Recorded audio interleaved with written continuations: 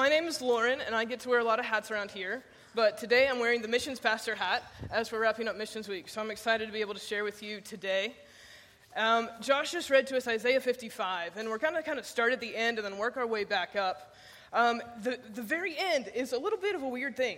We've got trees clapping and mountains singing and shouting for joy. I mean, it's a little bit like Narnia, right?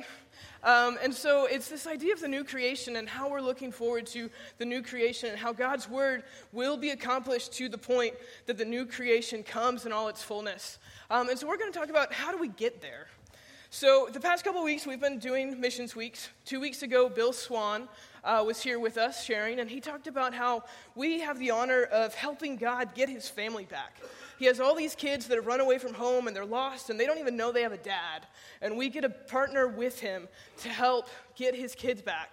And then last week, Pastor John talked about why we're saved. We're saved so that we can be involved in the purposes of Christ, so that we can serve others.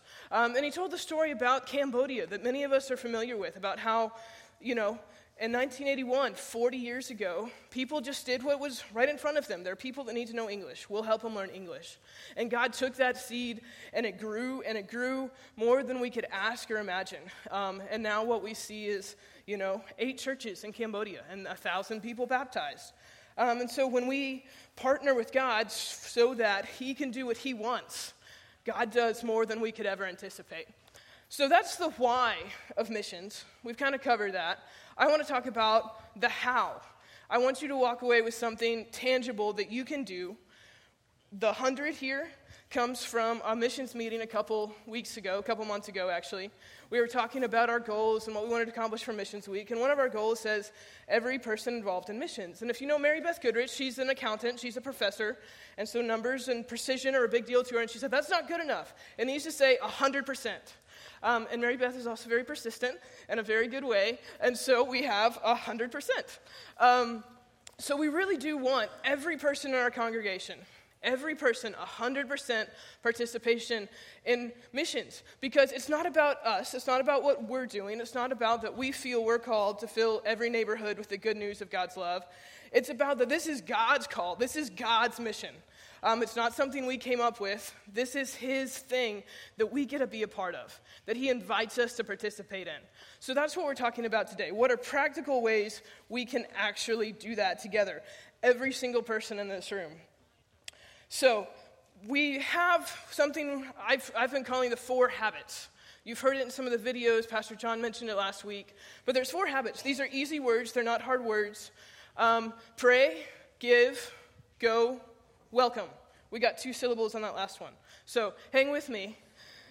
We can all do these words. You know these words. These are things you've done. They're not hard. But we need to be reminded that these are things we're called to do and things that we can do together and that everyone can do some or all of these things. So let's kind of step through these real quick. Let's look at what it means to pray. We know that we should pray, but most of us probably talk more about praying than we actually spend time praying. It's just the reality of it. And so for our church, we say we're a praying church. We love to pray with each other. We love to pray for teams as they're being sent out. But we also need to remember to pray for the world. Pray for the bigger issues that are going on, not just the people that are near and dear to us. But remember that our prayers make a difference in the kingdom of God. And that we need to look to beyond just our immediate circle and see what else God is doing. So there are 3 apps that you can download on your phone right now I'm going to talk about that will help us kind of look at the bigger picture. So the first one is called Operation World. You may be familiar with this. It started out as a big book, and it actually has stats on every country on Earth. So if the book's intimidating, there's a picture book with color that might be easier to get into. Both of these are going to be in the prayer room. Both of those are great resources, but you can also get this app on your phone. And every day it'll bring up a different country and ways you can pray for that country and the people in that country. So it's a great way to just become more aware about the world God has made and the different ways we can participate in it. The next one is called Joshua Project. And this one's a little bit different, although it's kind of a similar thing. So Joshua Project really focuses in on people groups.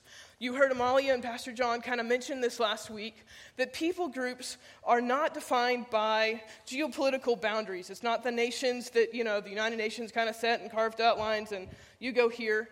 Because our languages and our cultures and our histories are more complicated than that. So just because you're a Pakistani by birth doesn't mean that you speak the same language as other people in Pakistan. Same thing in America, right? So Joshua Project looks at the different groups. And if you look at the next slide, it's going to be a little hard to see, but you can actually go to joshuaproject.net and see it for yourself. That there's 17,000 people groups in the world. 7,372 of them are unreached.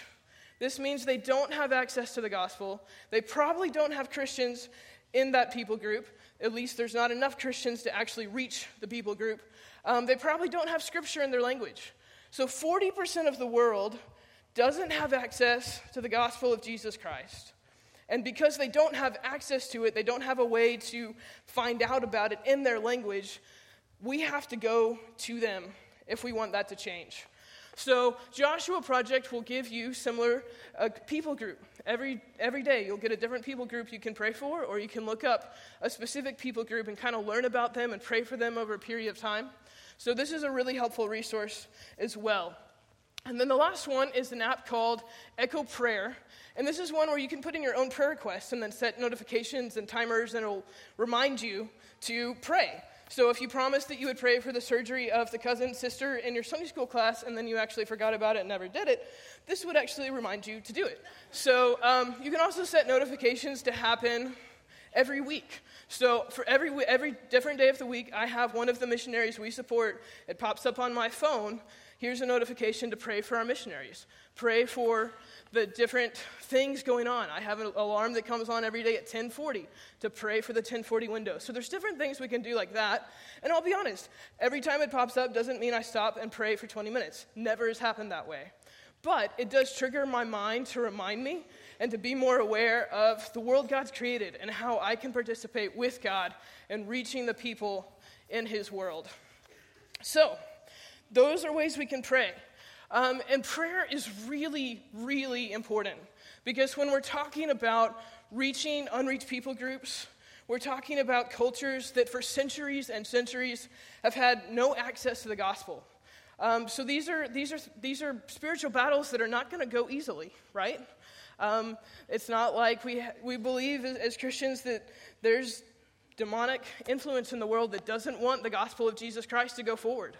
And so our prayers make a difference for the kingdom, and praying for the people who are engaged in helping reach these unreached people groups, and praying that God would send people to the people groups that don't have anybody yet.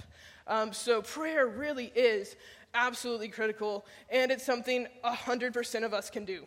There is no one in this room that cannot pray. So that's the first thing that 100% of us can do together. The next thing we can do is we can give. And this is a, slightly touchy topic. We don't like to talk about giving. But the fact is, we have more resources in America than we know what to do with. We spend more money on Halloween costumes for our pets than we spend on giving to missions in America. It's not a bad thing. Your dogs look really cute. But we have the resources, especially in this part of the world, to give to missions. And so we should. And this church is a really generous church. We give a lot to missions. For the size of the church we do really, really well. So that's to be commended. Thank you for your generosity. But it's just to remind us that this reaching and going to places that are hard to get to doesn't happen without resources. And so our faith promise giving is above and beyond the budget. But budget money doesn't contribute to our missions. The way we support our missionaries is above and beyond. And so that's what we do with Faith Promise. And if you haven't had a chance to turn in your Faith Promise card, we'll still take it, because that helps us decide how many missionaries we can support and the projects we can help with. So giving is an important part. But giving isn't everything when we talk about supporting missions, because we have people on the field, many of them that have come from our own congregation, and they don't just need our dollars. They need our support, they need our prayers, they need our emotional connections, they need our spiritual support. And so we can support them in many ways. And that's something that we try to do, but that's something all of us can do a better job at. You've got an insert in your bulletin that has all of our missionaries listed. Keep that, take it home, put it on your fridge, pray for these people. Follow them on Facebook, follow them on Instagram, get their emails, reply to their emails when they send prayer requests. There are things we can do to stay in touch, even though they're a long way off. And that's one of the best things about the digital age. But it also is a way that we can be involved in helping them beyond just giving money. Because it can be lonely to be on the other side of the world. And the people who send them, the families in our congregation that have sent people out, they need your support too. Because they've got people that are missing birthdays and softball games. And, it's not easy to live a long way away. But as the family of Christ, we can be that for each other. So we're going to jump to go. And again, this is one that's a little bit scary. People don't really like to talk about going because it isn't hard. It isn't easy. It is hard. But the task isn't going to get finished unless some of us actually pack our bags and move. Short-term trips are great, especially when we go to encourage the missionaries that are there. It's a lot of why we go to Honduras, right? Who would want to raise 30 teenagers at the same time? Nobody, okay? So that's why we go to Honduras, because they need help with that. But we also need people who will say, yeah, I'm going to spend the bulk of my life, or the next decade of my life, or even a year or two of my life somewhere else besides my home country so that I can make an impact for the gospel in ways that wouldn't happen if I didn't go. And so that is a challenge, and that is something for us as a congregation to say, we need to keep that before us and not just take that option off the table. And to our youth, as you're looking at college, I would say that pretty much anything you think about doing here in America, in a global economy, you can pretty much do that somewhere else. You want to be an engineer, you want to be a doctor, you want to be a teacher, all of that can also happen in another culture where you can make a tremendous impact for the kingdom of God. So don't put that off the table. Allow God to keep that opportunity before you, that if you're interested in missions but also really want to do something else, He's probably created a way for you to do both of those things together. And to everybody else in the congregation, I'd still say it's not off the table. A lot of us in this room are at the age where we have dollars to spend and we don't have to go to work and we have time and we have an empty nest. And maybe what would it look like if we took a year or two to go somewhere and to give our business experience as consultants or to teach English? Yes, this is scary, I realize.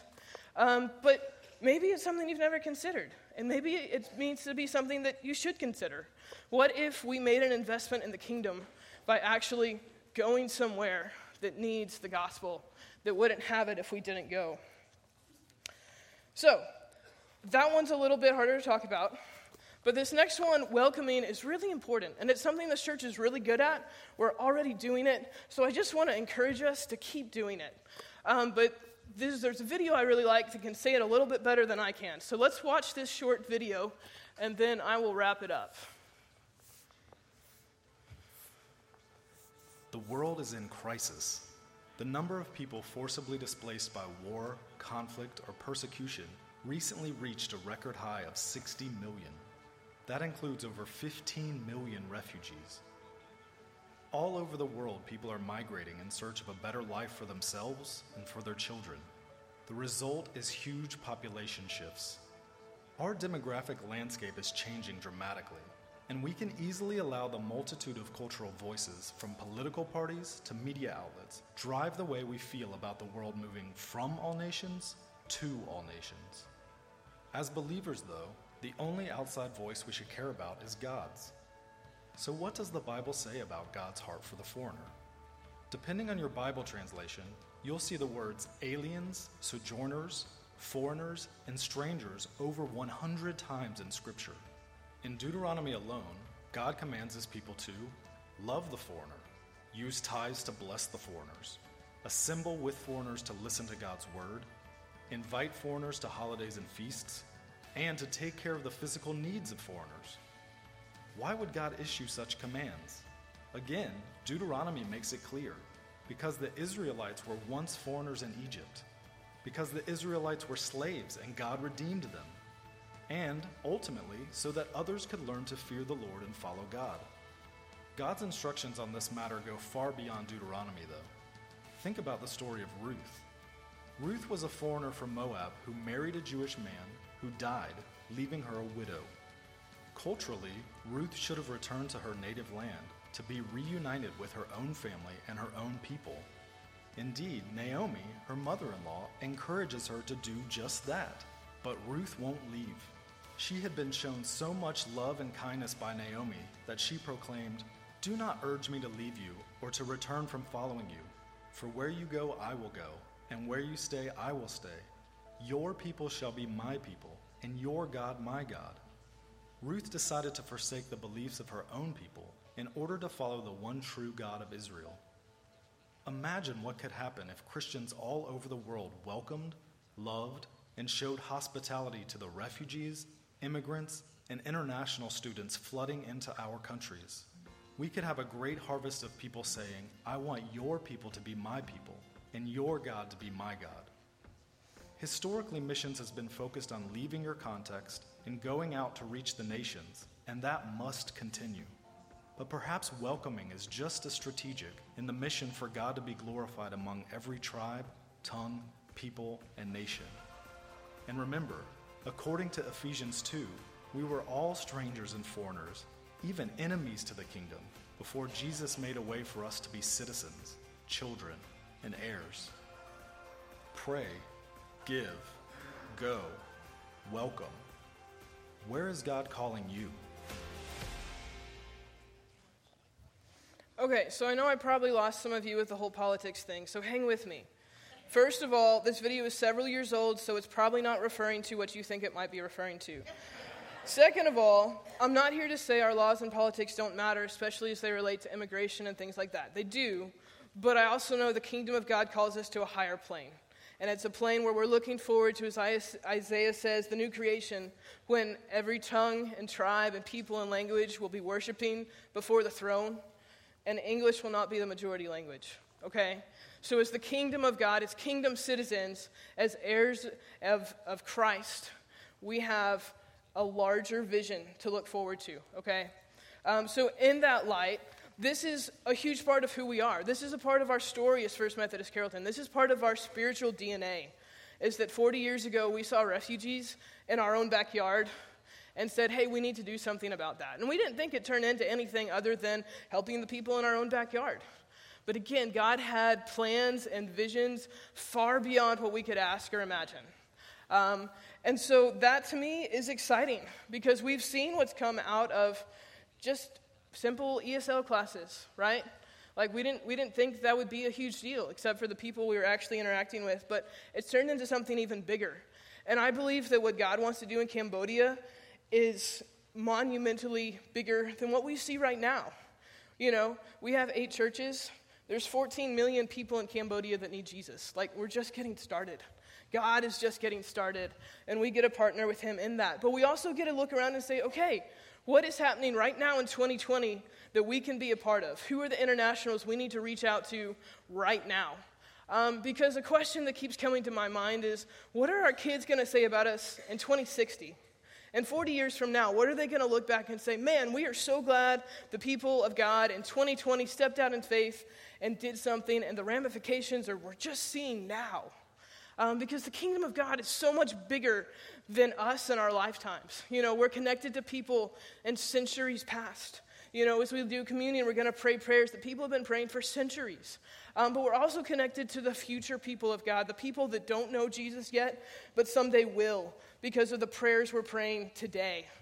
So that's really what, you know, this is all about. How can what we're doing, even if we don't see the full fruit of it in our lifetimes, how can what we're doing today make a way for other people to know God all around the world?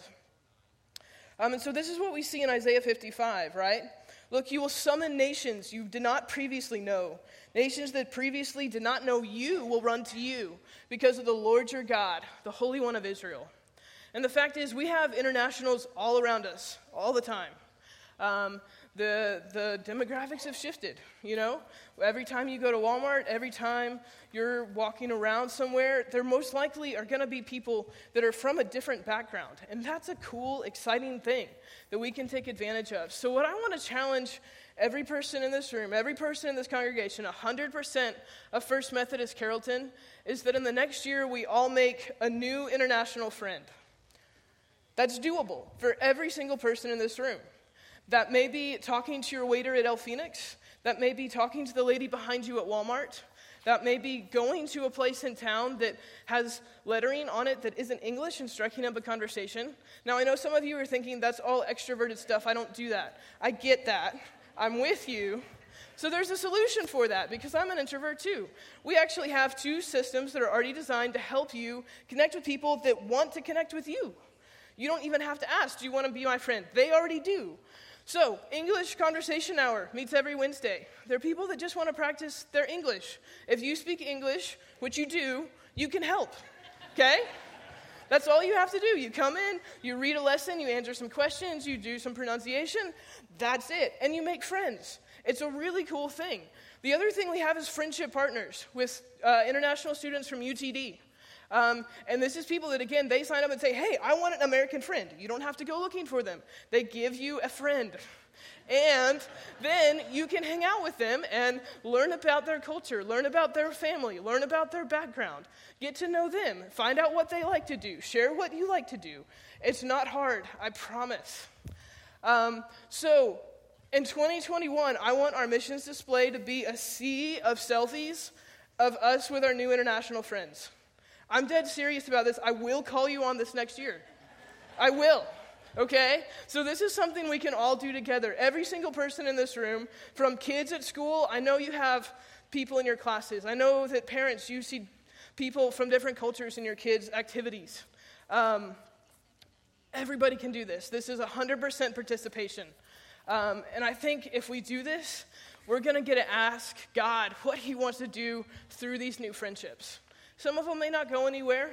You know, we're not saying we need to be planning churches and have a timeline of we got to do this and this and this because of this. That's not how God works. But God surprises us in ways that we can't even anticipate when we just say, yes, I'm going to be faithful and I'm going to do the small things. And God blesses our faithfulness in the small things and does more than we can ever imagine him doing. So we go back to Isaiah. And here's the exciting thing is it's not on us. We don't have the burden of making this work on our shoulders because God says in his word that my word will go out. It will be accomplished.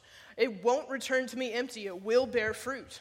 But God invites us. It's like a cosmic bring your kid to work day. We get to partner with God in what he's doing. He invites us to be involved. He doesn't have to use us, but he wants to use us because that's his model is relationships. He wants to build relationships just like Jesus came to be a human, to live with us and to walk with us and to be our friend.